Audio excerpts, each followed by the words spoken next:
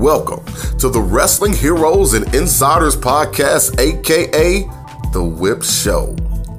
Your co-hosts, Deshaun Whip Dog Whipple and Devastating Daryl Pace, each and every week will bring in some of the top pro wrestlers from around the world. I'm talking WWE, WCW, Impact Wrestling, NWA, and more. So sit back, get your favorite drink, and listen to some great stories told by those amazing and sometimes crazy pro wrestling superstars. What's going on, everybody? Welcome to another edition of the Wrestling Heroes and Insiders Podcast, aka The Whip Show. It's season 2, and we back bigger and stronger than ever. You know what it is. I am Deshaun Whip Dog Whipple, and I got some rosé. That's my drink of the night tonight. Just telling y'all ahead of time. And I'm with my tag team partner. Hey, Devastating Daryl Pace back in the control room, man. I'm back home, man. It's been a bit since I've been able to get in the studio. I know, man. I mean, I love to see you back in the studio. We got a great guest, so we got to do it totally the right way, man. Man, that's right, man. We got somebody that's worked all the promotions. Well, exactly. And if we don't do right by him, he might break our legs. You dig what I'm saying? Oh, I can't have that kind of heat. Hottest. We got a man, like you said, he's worked all the promotions. ECW, WCW, WWE, you name it, he's worked it. And he's a full-blooded Italian. Can we give it up for Mr. Big Vito? How you doing today, sir? How's everything, guys? Thank you for having me on your show. I heard this is one of the top-rated podcasts in all the world. I said, this is better than Vince Russo's show, so I had to get on this thing. Thank you for having me, guys. I greatly appreciate it. So let the fun begin. Who's got the first question? Let's get in the know. Let's start the show. Let's go. You know what? That was great, and I'm going to pay you for that promo later. You ain't got to worry, bro. Ah, shit. Well, let's get right into it, man. So like I said, you've been working for some years, and it's crazy because you look so young. I didn't even know. You go back to the 90s. You actually did work with USWA down there in Memphis. Tell me a little bit about that, working under Lawler and them, man. Well, I mean, my journey started, I was a rookie, and I broke into the WWF in 1991. And then I went to Japan, and I did Puerto Rico. And then from there, I went to Santo Domingo for Jack Veneno. And then my next stop was USWA with Jerry Lawler. And I tried to get in there. And then back in those times, you know, if you didn't go through Memphis, you didn't get to the WWE. And everybody went through Memphis. I was, you know, probably had the best times wrestling in the Memphis Coliseum, learning Southern history. I wrestled in the first Memphis Memory Show that jam-packed the Memphis Coliseum in 1994, 5, I think. And it was a great experience. I mean, I got to learn Southern wrestling, see all the greats, see where Hulk Hogan stole his gimmick from, a man called Austin Idol. You saw a guy named Stagger Lee, who was Coco Beware. You saw where Jimmy Hart started and all the greats. And it was a great learning experience. And let alone, you know, learning about that, but the psychology of learning how to wrestle. I wrestled with the Rock and Roll Express, the Moondogs, the Gilberts, the Lawlers. I was involved in probably the best feud in all of wrestling, the Lawler and the Gilberts. So, I did a lot, and I did a lot of great things. And thank you for the intro. And a lot of hard work and a lot of good times. Now, with that being said, what drew you to the business in the first place? Talk about what made you want to even do this, man. Well, believe it or not, guys, I was a Division I basketball player, and I had scholarships to go to Division I schools. I played in Madison Square Garden, and my grades kind of sucked, and I had to wind up going to community college. So that was like a shot out of hell. That was a dose of reality.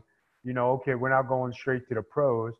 So when I went to the community college, I really didn't dig it. They gave me pass and fail classes.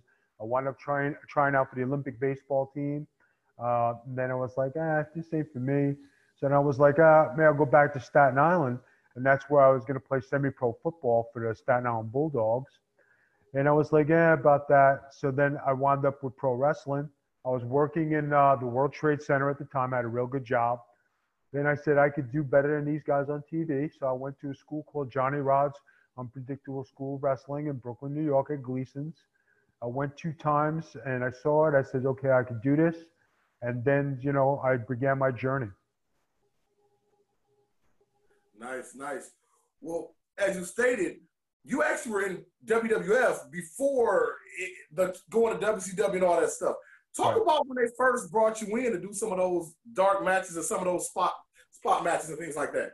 That was probably back then everybody had the thing where they called you a jobber.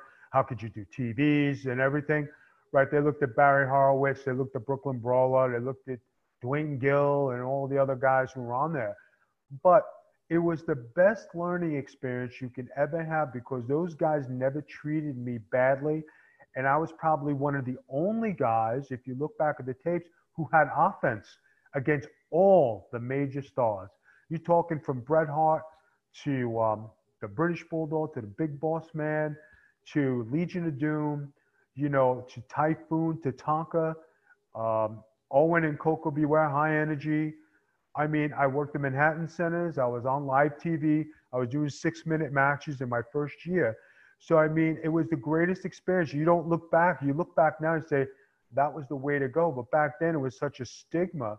And the reason I stopped doing them is because a couple people gave me advice. Said, Vito, if you want to make it in the business, you got to stop doing the TVs or you're going to be Barry Horowitz or the Brooklyn Brawler. So I actually stopped. And, my career probably was, it was a blessing in my career that I did that because it helped get me ready for everything else that I had coming because I was doing TVs. I knew how to do TV already when I went to the stations. So doing Memphis and Santo Domingo and then Puerto Rico, Japanese wrestling, wrestling in Malaysia, leading up to going to ECW, it was a great experience. It was 8 years of apprenticeship before I got to ECW. And how did that help with networking, right? Like, did you get some good friends in the business? Like, who did you hang out with in those early days that may have helped you, keep you in the mind when you made your second turn, through ECW and well, I'll be honest with you guys. I really, really was not a cliquey guy. I was a man of my own, and I marched to my own beat. And, I wanted to be the best. I trained alone. I ate alone, sleep alone. You've heard that one. But I really did live that kind of lifestyle. And, the guys who helped me, it was the Honky Tonk Mans. It was the Jimmy Snookers, the George Steeles, the Bret Harts of the world, who actually guided me and helped me, get to Memphis, get to Puerto Rico, Jose Estrada, Johnny Rods, Cousin Luke, Tony Atlas, Nikolai Volkov. You talk about all those caliber guys who were on the indies, tagging with the Iron Sheik, doing a great, working with Bill Eadie one-on-one. I mean, you can't get a better education than that. And, they liked working with me because I was a sponge. I was a hard worker. I never complained. Back then you had to be tough, shut your mouth, listen, do what you got to do. So a follow-up on that one, right? You started off in the WWE, right? Now, you're at a time, this is 90s, right? It's wild time. You're just starting off. What is it like? Like, you're seeing crazy parties, it's a wild lifestyle. Did this, what was it like starting off kind of at the top? Like, how hard was it to adjust to that road life? Well, when you guys, you got to remember, if you don't have no training and you don't have anything to go on, what you learn is how you adapt to the situation. So I learned from the very top on how to carry myself, how to travel, what to do. And I learned from the pros. So you're talking about, Johnny Rod's taking me under his wing and taking me everywhere, traveling with a good independent organization and, wrestling all the time and still going to train 2 and 3 times a week down at the school. And I want to touch base on that because a lot of workers don't know, a lot of fans don't know. Even when you finish quote unquote wrestling school, you're still training all the time. back in my day, I was the indie wrestler, and I had a chance to go down to FCW back in the day, and I saw guys that were on TV still coming down on their off days training. What would you tell the young wrestler about that thinks, I'm great, they already love me, I don't have to do anything else? You mean the guys who come down and they have T-shirts before they did their first match? Those guys? Gotcha. Guys, let me tell you something. If I could have $1 or a quarter for every bump practice roll I've done, I'd be a gazillionaire. Repetition, practicing your craft, staying with your basics. You know, keep your amateur wrestling skills. You know, I was a basketball player. I learned how to amateur wrestle in pro wrestling. And a lot of guys like guys who were known wrestlers like Bobby Lashley or John Morrison, when we used to wrestle up at the WWE, we used to amateur wrestle. They said, Vito. He said, where'd you learn how to amateur wrestle? Man, you're really hard to take down. I said, I never amateur wrestled. They said, you are full of shit. I said, I swear to God. I said, I learned from, you know, the basics from Johnny Rod's school. And it was the guys in the school like a Larry DeGarris who never made it big time. But there's a guy who rode me. He said, Vito, he says, you are the biggest horse to ride on. I blow up just riding you and trying to keep me down. But I learned how to amateur wrestle through pro wrestling, but that took a lot of practice. You just don't learn that, and how to hook and how to shoot and what to grab and where to go.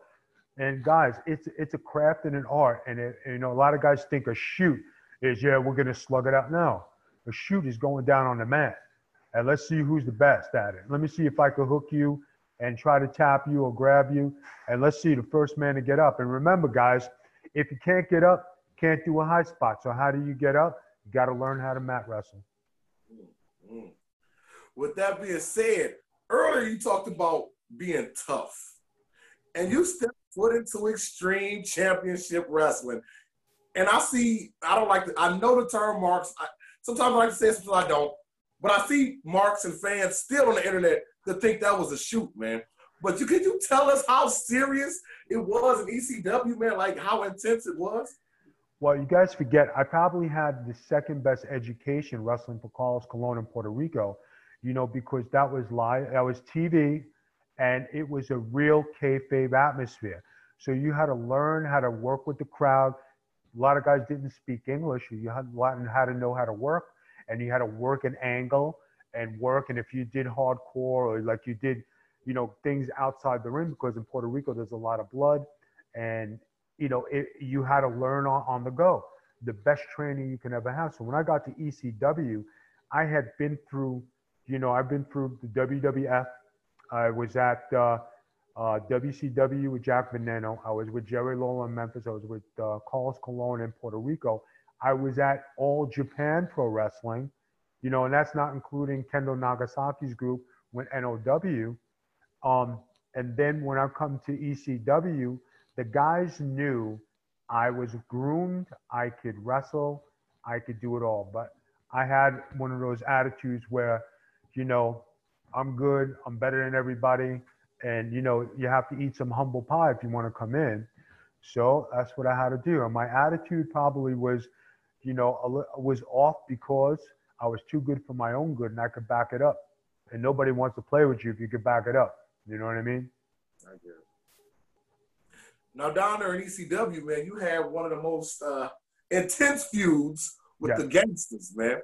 How was it working with them boys, man? Because I'm going to be honest, a lot of guys still to this day are scared to even work with New Jack. How was it out there working with them, man? When we put together the Baldies, the guys, you know, like they say how intense it was. We trained before. We worked out before. It was the same rituals, the same good culture that they set up. And I followed it to a T because I love that culture. You know, you get up in the morning, you go to the gym, come back to the hotel, go to the arena, you train in the ring, go do your match, grab something to eat, you're on to the next town. I was already doing this for about 8 years. So the ritual and the culture was already instilled in me. But, you know, the ECW locker room was a close-knit family. Everybody was, you know, this is the way it is, this is the way we do things. They had a great insight on how they wanted their promotion run. So what happened was I was having a great singles run as, you know, Skull on Crush, and then I turned into Vito the Skull Lagrasso. And then they talked to me and they said, I said, Paul, I said, I'd like to, do something more. And they said, Vito, we know you can do more. We just don't have a spot as a single. But how about if we put you with a group and call you the Baldies? So I said, okay. So the guys, trusted me, and I was the leader, and I came up with the entrance and like the way we dressed and how we fought. And when it came time to do the stuff with New Jack, Balls, and Axel, they said, yeah, Vito, you don't have to bleed. You don't have to do anything. I said, no, guys. I said, if one bleeds, we all bleed. You know what I mean? Because I wasn't keen on on the gigging and doing all that stuff.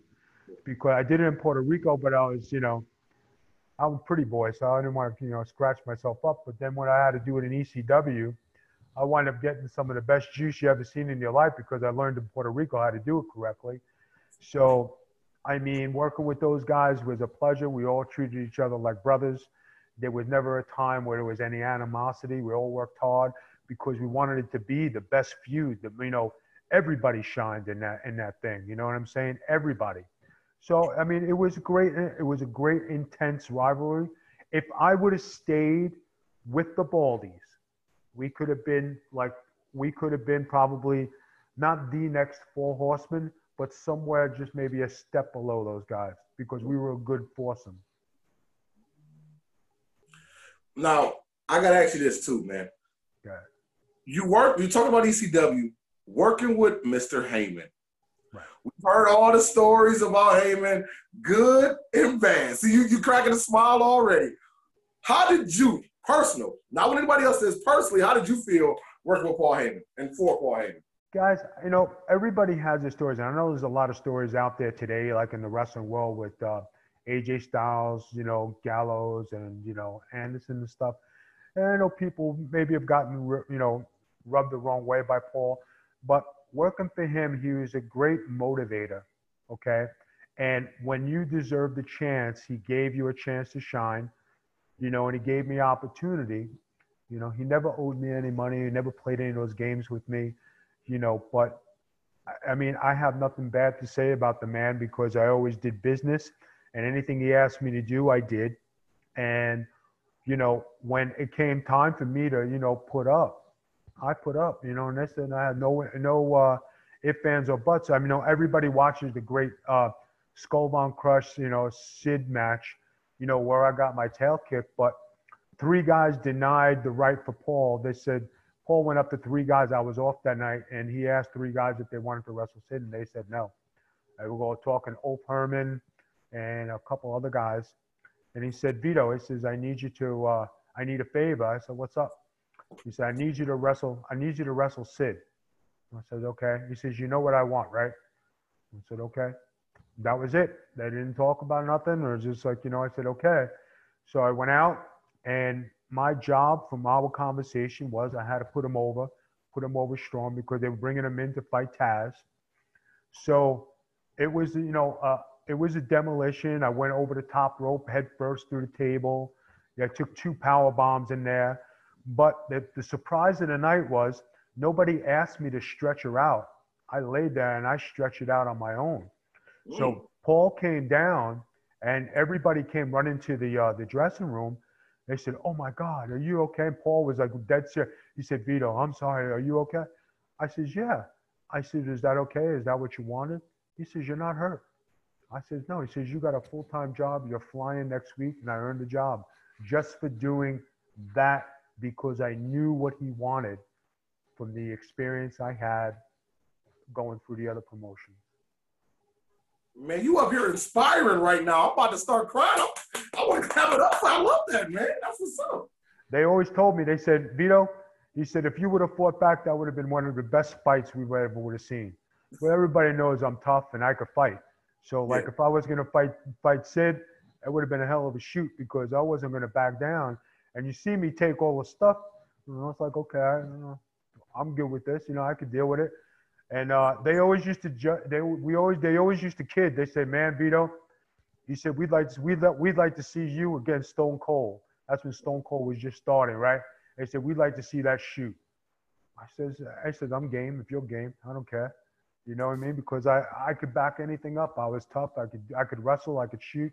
I could do whatever you wanted because I was groomed well. You know what I mean? I had the experience.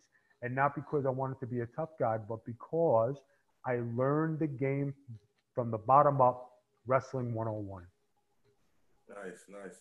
Now, I do want to ask this question before we go into your WCW career.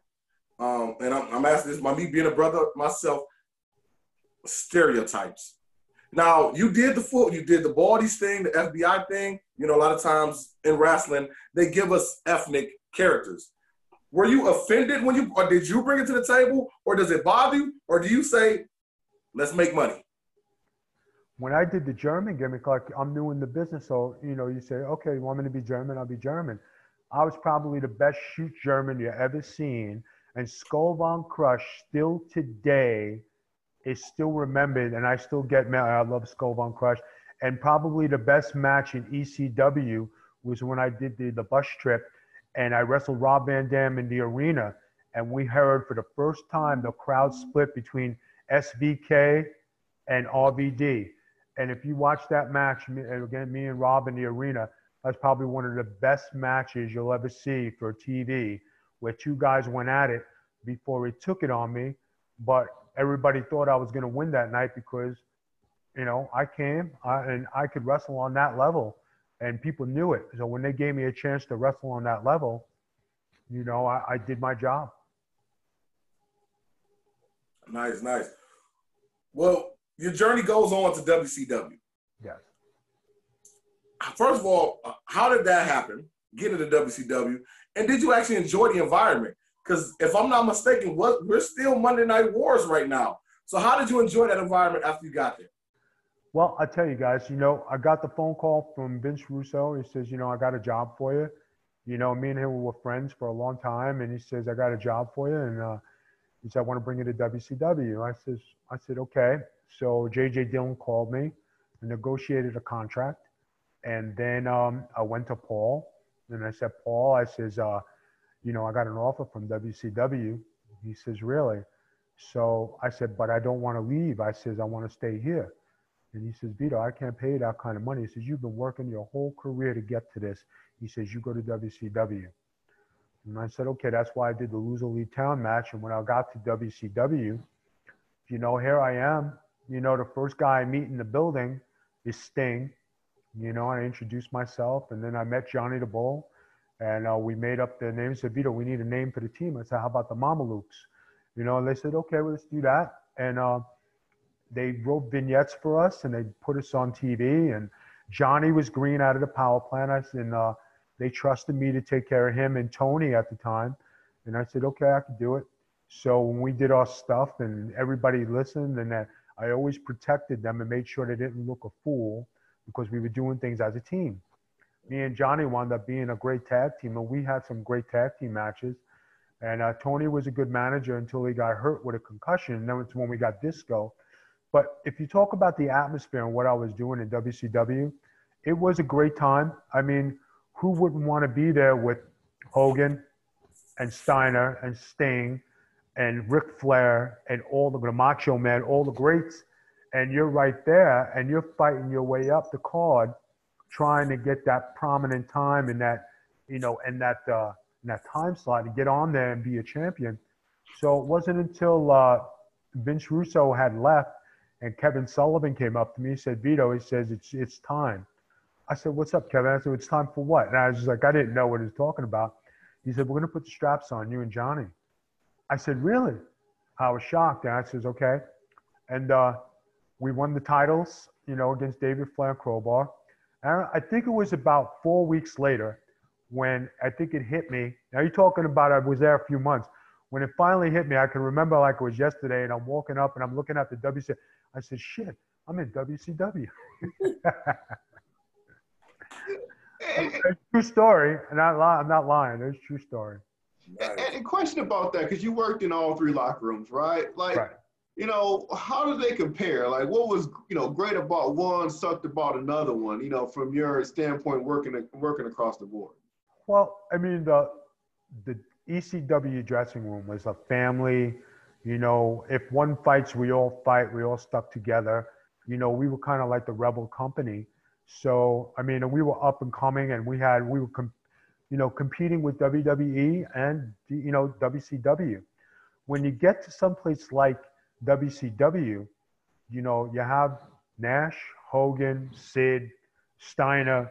I mean, it's star-studded, and you got to fight your way to get to that level, to get TV time, just to get TV time. And then if you want to be a champion, you got to fight even harder. So I mean, they gave me the privilege of being tag team champion, and then the second time, you know, I was hardcore champion, and then, you know, the biggest night I had in WCW was the night I beat Terry Funk for the hardcore title on Nitro during the Nitro Wars.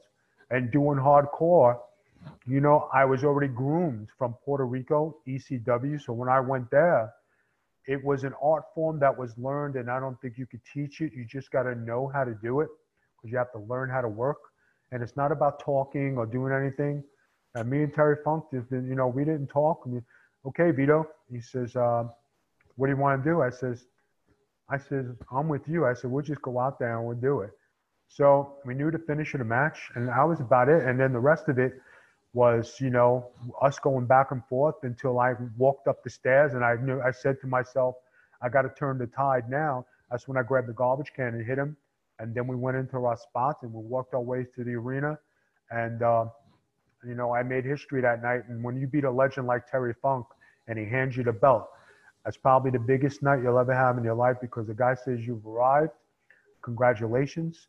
And that night in the bar, me and Gene Oakland raised his glass for all the boys were there that night, from Hogan to Flair to everybody. He said, I'd like to congratulate Vito. He's arrived tonight. Congratulations. We wish you a lot of success. And having the whole locker room salute you with a beer or a drink, that's pretty cool. So I got to ask you, at that moment, how did you feel? Matter of fact, no. I think this is a perfect time for Daryl to ask your question, man. Go ahead, Daryl. Yeah, we always get this one in here, right? And again, you worked all over the world, right? Right. And what was, and again, you may not have showed it, you may not have sold it, but what was your biggest mark-out moment? Because you were in WWF a couple times, WCW. When are you in the locker room and you're sitting next to a guy and you go, oh my God, I can't believe I made it. You really want to know the greatest story I have? Yeah. It's probably playing cards with Goldberg and Sting and Scott Steiner, right? So we're playing Beal, and I'm pissing them off like there's nobody's tomorrow, because I was a good Beal player, right? And I would antagonize them. You never seen guys get so mad. Sting laughed the most, Steiner got the mad most, and Goldberg got pissed off the most. So I just enjoyed just doing it. And I used to talk some Staten Island smack as I'm beating them. And you know, you didn't have to do that. Now you set me. I said, isn't that the name of the game? So shut up. You know what I mean? I would say shit like that. And like, here I am sitting with these monsters, and everybody from Kevin Nash and everybody would laugh because I was beating them. But you talk about playing cards with guys and actually sitting down and being boys. I mean, that was pretty awesome. I mean, the markout thing, I guess just being from where I started to all the guys who I always say thank you for help grooming me, like for not being that guy, but just being one of the boys. And that's the hardest thing to do, is just be one of the boys like you belong, you know? And I could tell you a story about Bret Hart. The first time I wrestled Bret Hart, he had just won the Intercontinental title. I was his first TV match. And he didn't know me. And I'm wrestling him, and he was pretty hard with me, pretty stiff with me. And I'm like, I was like, oh, I was okay with it. And I can remember I was on my knees at one point, and I said, Johnny always told me to shoot the leg and do this and do that. And all these things are running through my mind, but there I am on TV with Bret Hart, the champ, and I let it go. So the next day we did TV. He says, hey, can I talk to you for a second? I said, yeah. I said, what's up? He says, I want to apologize to you. I says, for what? He says, I was a little rough with you. He says, I apologize. I asked to work with you tonight. I says, I'm fine with it. I said, I'm just trying to be, you know, one of you guys. He says, you are one of us. He says, that's why I asked to work with you. And from that day on, I became friends with Bret Hart. I wrestled him 4 times while he had the title. And you couldn't ask for a better compliment and a better probably mark out moment if you really want one. When one of the guys like that at that level comes up to you and you're green and says, hey, I apologize for being rough with you. And that doesn't happen too often, you know what I mean? So if you want a mark out moment, and doing that, and then going to WCW and Bret Hart coming up to me afterwards, and after my tag team match with Disco and Lash LaRue, he called me over. Vito, he says, come here. He says, you really did good tonight. I says, I enjoyed your match. He says, you come a long way. That meant the world to me right there. All I ever wanted was respect from the guys. You know what I mean? It wasn't about money. It wasn't about prestige. It wasn't about Hall of Fames. It was about respect for me, because I wanted to be the best wrestler I could be. And that's the truth. Man, and it's funny you saying this, man, because you talked earlier about being tough, and you talked about Johnny Rodz training you and pretty much preparing you for your wrestling world. And shout out to him, man. We've heard many stories about how great he is. But your level of respect is amazing. Did you always carry that throughout your entire career? Because as you know, some guys, they go Hollywood. They become so big, they don't have it anymore. But it just seems like no matter who you met, you stayed so respectful, man. Hey, if it wasn't for those guys teaching me, he said, I would have never made anything. And if I didn't listen or take the training I had seriously, you know, I wouldn't have made it in the wrestling business. And, you know, it's sad that a lot of guys today don't follow the same rules that I was brought up with, and the same culture is not followed. And I think that's what's missing in wrestling today, because today you're paid to train, and you start off at the developmental level, and you don't have to work to get your credentials. You're already given your credentials at the front door, and then you just got to progress from but the negative of the development of the Performance Center is you don't get that on the road training, and you don't get that home cooking. What I mean is you don't go back to school the next day and talk about what you did. You learn as you go, and you learn how to work. And I think that is the biggest thing missing in wrestling today. I definitely have to back that up and agree, man. Again, like I said, I know how it is just driving with two other wrestlers all over the country and working different crowds and trying to get different people to react. Unfortunately, they don't have that. And I do think that stifles a lot of the guys' growth. But with that being said, you slide on into WWE again. I gotta ask. Well, you know, we'll get there in a second. Wait a minute. You forgot two places, okay? Everybody forgets that I wrestled the very first match for XWF. This is true. This is true. Let's talk about that. Let's talk about TNA. Let's talk about that. Go right ahead. So XWF was put together to be a rival to Vince McMahon. They had Hogan, they had Perfect, they had Piper, they had Lawler, they had the Nasty Boys, they had myself, they had Buck Bagwell. They had a star-studded Greg the Hammer Valentine, Jimmy Hart. They had a star-studded lineup. Our first three shows, we drew 15,000, 8,000, and 5,000 off infomercials. We were going, and it was going big. Vince got nervous. Who did he sign? Jerry Lawler. Then he signed Hogan. Then he signed Roddy Piper. That was the end of that. And it's crazy because the DVDs were still being sold at FYE, still being sold at Suncoast. I'm talking about 2-3 years ago. Like, these wasn't, you know what I'm saying? Right. Because, like I said, it was big. It was a big thing, man. Do you think Vince will always try to do that? Still stop something that's growing? I'm going to tell you something. I'm going to say it now. God forbid AEW goes under. Vince will buy that library. He will pay whatever, because he's got Jericho on it. He's got Cody Rhodes. He's got Dustin Rhodes, right? And you talk about when you buy libraries, you put it on their network, you make money off it, right? Who doesn't want to own the libraries? Like, they have bought, I think Jerry Lawler still has the USWA library. That's a sacred library to have. I think they just, and I think it was only last year that they bought Carlos Colon's library, if I'm not mistaken. Okay. So when you buy libraries, the only library that he has not bought up to date is Mario Savoldi's WCCW. So the Savoldi library. And that was pretty famous back then because they had everybody come through there, right?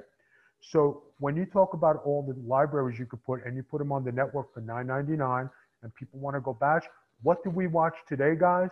We watch the old stuff because the old stuff is what we like. We don't like the new stuff that's shoveling us because everybody looks, and this is not an insult to no wrestlers that are wrestling today, but the guys on TV today, they're all pretty cut up, 190, 200-pound guys. And that's all well and good. And it's a different style of wrestling, but it's not the wrestlers that you looked at where it's like, oh my God, there's Rick Rude. Oh my God, there's our crew. And you knew who people were when they walked in an airport because of their size, the way they looked, the way they carried themselves. I mean, it's like, you know, it's night and day.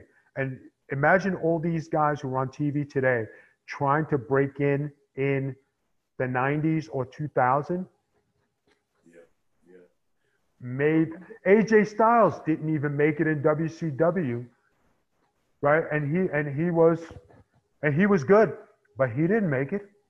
You know, and that's a huge point because same thing. When I watch the network, I'm not watching anything probably past 2005. I mean, I'm watching all the old stuff because the characters, right? You know, right now you got guys, you got workers, but you don't have any care. What's their motivation? What is the character? And it just doesn't exist. And so it's hard to get behind somebody where you don't have that larger-than-life character, right? Exactly. And you know what? Like they tried today, and you can't knock them for not trying. But, you know, what they do at NXT, right, and they bring these guys in, and they're over in NXT. When they get to their main roster, they change their whole philosophy of wrestling and change their gimmick. So you have to learn NXT. Then when you go up to Raw, you have to learn Raw. When you go to SmackDown, you have to learn SmackDown. So you have to learn a new territory. These guys are inexperienced, so they can't adapt as well because they're still trying to figure it out.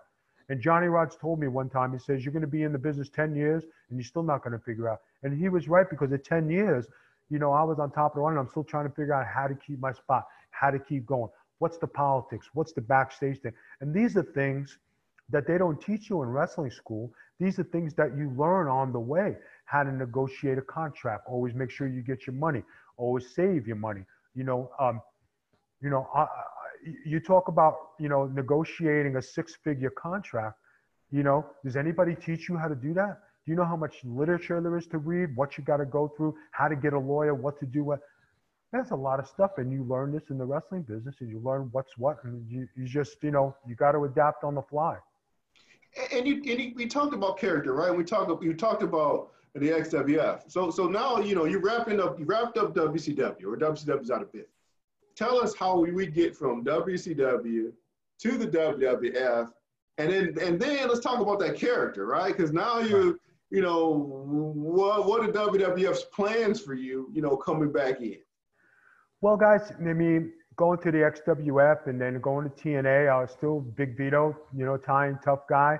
And then when I got to, I went back to Japan for World Japan. I went back to Germany, you know, and I was still wrestling. Then when I finally got back to the WWE, I had gone full circle. So I went from German to being Vito the Skull Grasso to Big Vito to coming in as an Italian mob guy. And there I was, breaking in with Nunzio, winning the Cruiserweight title. So that put me in a good spot. I never was a manager before. So just like Kevin Nash was a manager, Mr. Perfect was a manager, here I am being a manager. What does a manager do? Now you see on the indies, managers have 50 high spots. That's not what you do. You stand there, you got one job. You have one move. You do one thing because the focus is on the match. But when you make your move, you want the people to go, oh, I knew he was going to do. Yeah, and as soon as you make a movement, everybody remember, they just stand there with my arms folded, never make a move until it was my turn. And when I did it, everybody knew, oh, fuck, Vito, you did it again, right? But that was the job as a manager, wasn't to outshine the wrestlers. And then when I used to cheer, I mean, Nunzio hadn't been a champion on the big time, right? And we had a conversation last night. I said, Nuns, I says, I have to tell you this. He goes, what? And we were tight. We were good. We were friends. I said, Nuns, I says, you're still wrestling as a contender. He goes, what do you mean? I said, you're not wrestling as a champion. You're still wrestling like you're fighting for the title, but you're the champ. You have to, at one point of the match, you have to lay everybody down. You show the people that you are the champ and you're the boss and you're the man. So when we changed that philosophy, he took off with the cruiserweight title, and he made some good strides, and he became a better wrestler because of that. And my job as a manager, and what guys should learn today, is the manager is the eyes outside the ring. Whatever's happening, you have to tell the wrestler in the ring. You have to be the eyes outside, and you have to help your guy get over. And that's your job. A lot of guys think you have to do 50 high spots, and that's not what it's about. I'm glad you touched on that right quick. I was watching a shoot interview with Al Snow, and he was saying, you got these guys working now with the no audience, no fans thing. He can tell they truly are just working to pop each other, the workers. So they go in the back, high-five each other. We had a great match because they done wrote a whole script instead of saying the finish, the spots, let's go. And they're not working for the TV audience. Do you think that happens quite often now? Guys are so worried about just working for each other to have a great match and not entertaining people? I think it's because guys don't know how to work in that capacity because they weren't taught that way. I mean, if we went to NXT tomorrow, okay? And I'm not picking on the WWE, I'm just using it as an example, okay? Because they are the developmental school. So let's say, let's bring it. If you were to take half the locker room and split it up and say, okay, guys, we're going to have matches today. Okay, Vito, what do you want us to do? No, I want baby faces on that side. I want heels on the other side. All right. We have 5 minutes. All right. You and you. Let's go. 5 minutes. The finish of the match is a sunset flip. Go. You're going to see how inexperienced guys are. They don't know how to do 5 minutes, let alone get into a finish where it's a sunset flip. That's where you learn how to work. But because everything is so scripted and you have to go move for move, what happens when that move breaks down? Do you have the ability to cut it right there, take charge, go into something else, and then continue? Or are you going to stop the match and say, hey, this ain't working, we got to change it on the fly because the plans are not popping? So, I mean, there's a lot that goes into it. Because they're trying to pop each other, I mean, hey, that's fine. But when you're working, it looks too mechanical and it doesn't look natural. You want to be natural out there. You want to show that the one thing Vito LaGrasso had in ECW, and I say it all the time, I had swag. Because I knew I could kick the shit out of everybody in that building in 2,000, 5,000, and I was going to kick the shit out of my opponent. And you seen it in my face. And I laughed at everybody, and I had that smug look, but I knew I could back it up. And I did that my whole career. I can back it up. And guys don't have that swag.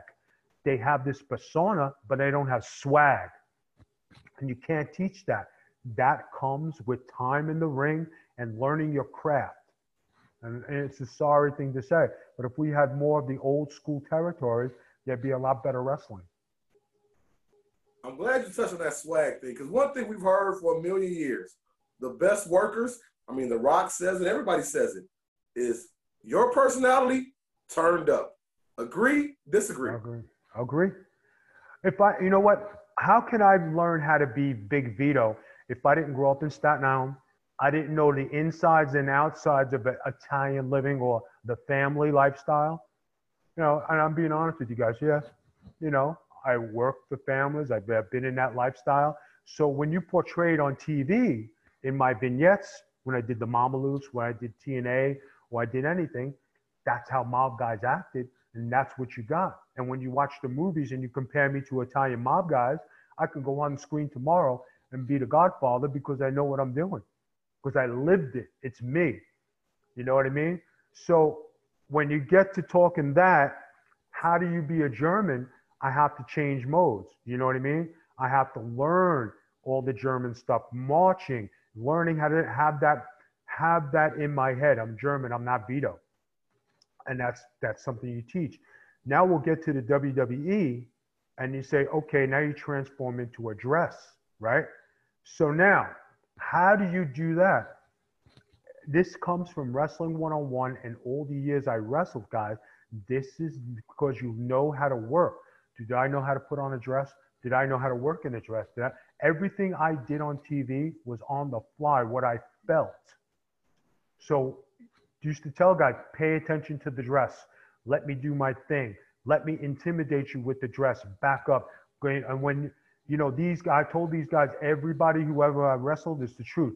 Guys, you got to stick it to me, and you got to mean business, because you don't want guys in a dress to beat the shit out of you. When it's your time, you stick it to me, because I'm babyface. I got to be able to take a beating, and it's the truth. Thanks a lot, Vito. I had a whole segue going to the dress thing. No, I'm messing with you, man. No, but go ahead. When they presented it to you, how did you feel? It gave me an opportunity, guys. And when you get an opportunity, you don't know what it is. You take it, because if you say no to that opportunity, then what happens if you never get another opportunity and you get your release tomorrow?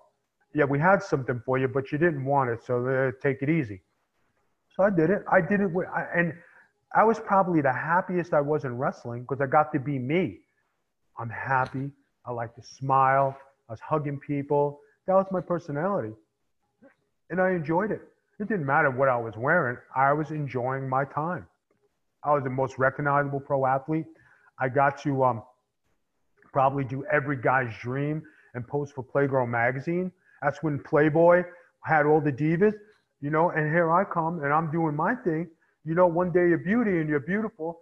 And, you know, that was the thing. I did it very tastefully. I was covered, you know, but when you get to do something like that, every guy out there, yeah, I want to go and Playgirl. I want to show my things with all the chicks. No, it's all the guys who look at you and they want your number. I can't tell you how many times guys bought me a drink and I'd say, hey, thank you very much. I said, I don't swing that way, but, you know, I appreciate the drink. But the crazy thing about it, guys, was I had more women in that year than I ever had in my life. And it was crazy because everybody wanted to be with the man with the dress. So, I mean, it was the greatest thing. And when it was time for me to close the dress, when I went in my closet, I had more women's clothes than I had guy clothes. It was sad. You know, hold on, Daryl, 1 second. Excuse me, Mr. Grasso. That was back in the day. That's not today. That was back in the day. So don't get mad at him. Even though my wife loved the dress and she still tells me to put one on every now and then. I mean, we still kick it, you know what I mean? It's all right. She loves when I put it on. I don't care. But to me, it doesn't matter because I don't care. You know what I mean? I don't have those insecurities about my manhood or my insecurities about myself. You know, I'll give you another thing, right? I've been getting manicure pedicures for years. You're talking almost 25 years of grooming, right? Yeah. I just started painting my toenails, right? So last week on my birthday, I got baby blue. This month, I got orange, right? So maybe I'll go back to the baby blue. But if you're cool with yourself, you know, and you can go out there, you know, you're fine. And guys, they say, oh man, how could you go get a manicure pedicure? I said, what? Where do you want to be on a Saturday morning? Hanging out with women, right? And what are you doing? You're sitting in chairs with a bunch of women, right?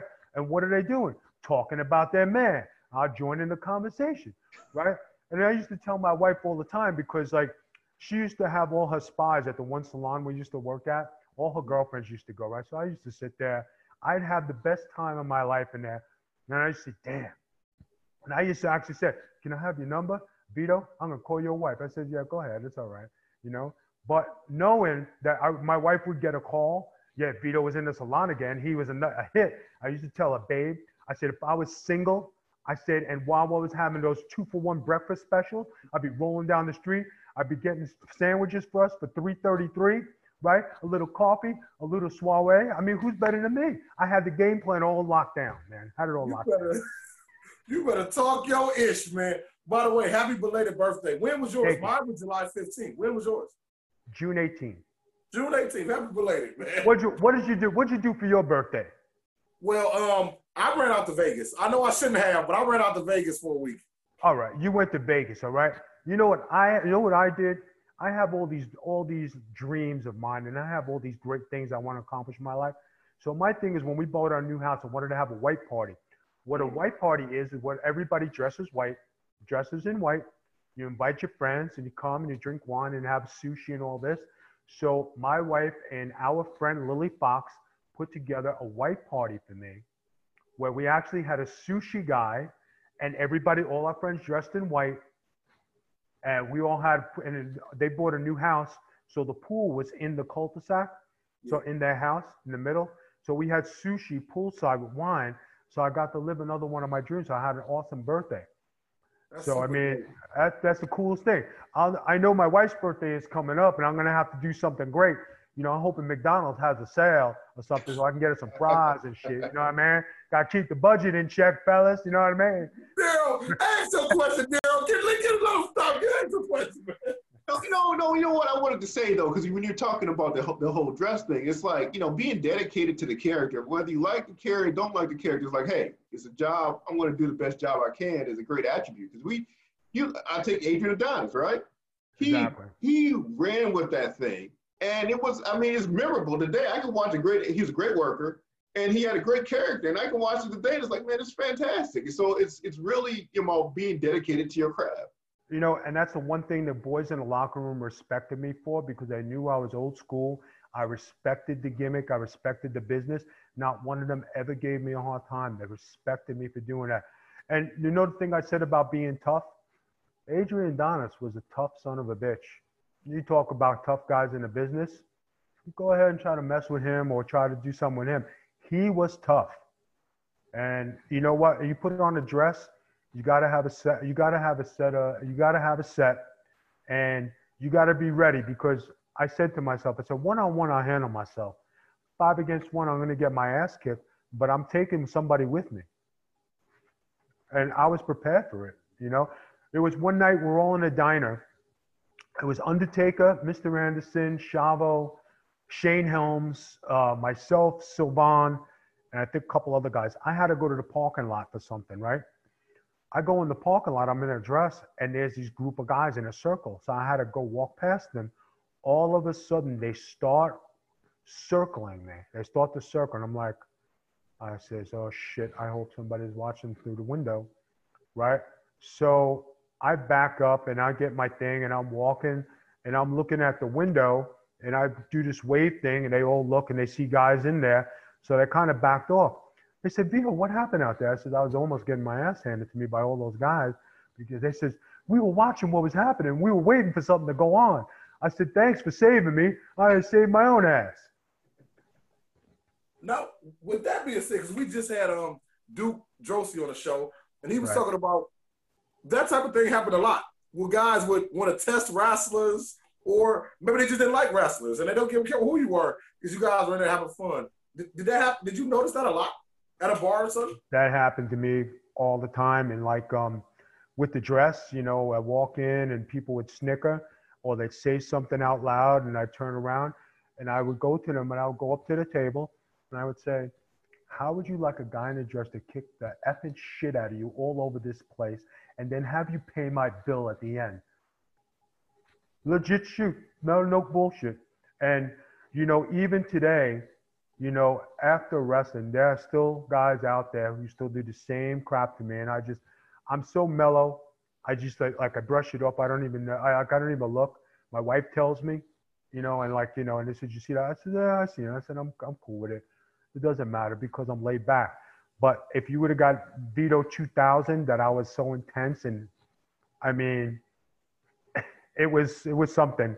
I mean, my wife seen me get into a fight one time where these guys were talking crap about me. And it escalated to where the guy actually came to where I was sitting to watch a pay-per-view. So I called the guy outside, right? So I said, all right, you want to talk about me? I said, I'm here. So what are you going to do about it? So him and his 2 buddies walked behind him. I headbutted him in the head, and I was ready to go. And I was going to fight 3 guys. And my wife was standing there like this. The girls who were the waitresses, yeah, go ahead, you make him. You're going to have to fight us too. But I headbutted this son of a bitch right in the head. I was ready to fight all 3 of them. When I was that wired up and intense, you did not want to mess with me. This was a worker or a mark? This was, I guess you can call him a mark. He was in the business, but he was an asshole. So he was a mark. But you talk about intensity and with fight, guys forget that I came from Staten Island. And, you know, in Staten Island, I had to make my bones. So where I worked and how I worked and what I did, that attributed to being Vito LaGrasso. And you know what? Nobody used to mess with me on Staten Island because of who I was and what I did and how I presented myself. And then it just transpired to wrestling. And I never lost that. And then when being on edge all the time and having to worry and training and being on fire 24 hours a day, 7 days a week, it was tough. It was just a tough time. You know, everybody thinks when you make it to the top, your worries are over. Your worries are just starting. For sure. Well, Vito, we had a great show, and we ain't gonna keep you all night because I know you got to get on out of here and relax, man. So right now, we got a segment, though, before we close out. It's called Ring the Bell. It's where we give you 60 seconds to talk about whatever. You can promote what you got going on. You can inspire people. You can just say the sky is blue, whatever you want to do. So Vito, Big Vito, 60 seconds. I need you to ring the bell.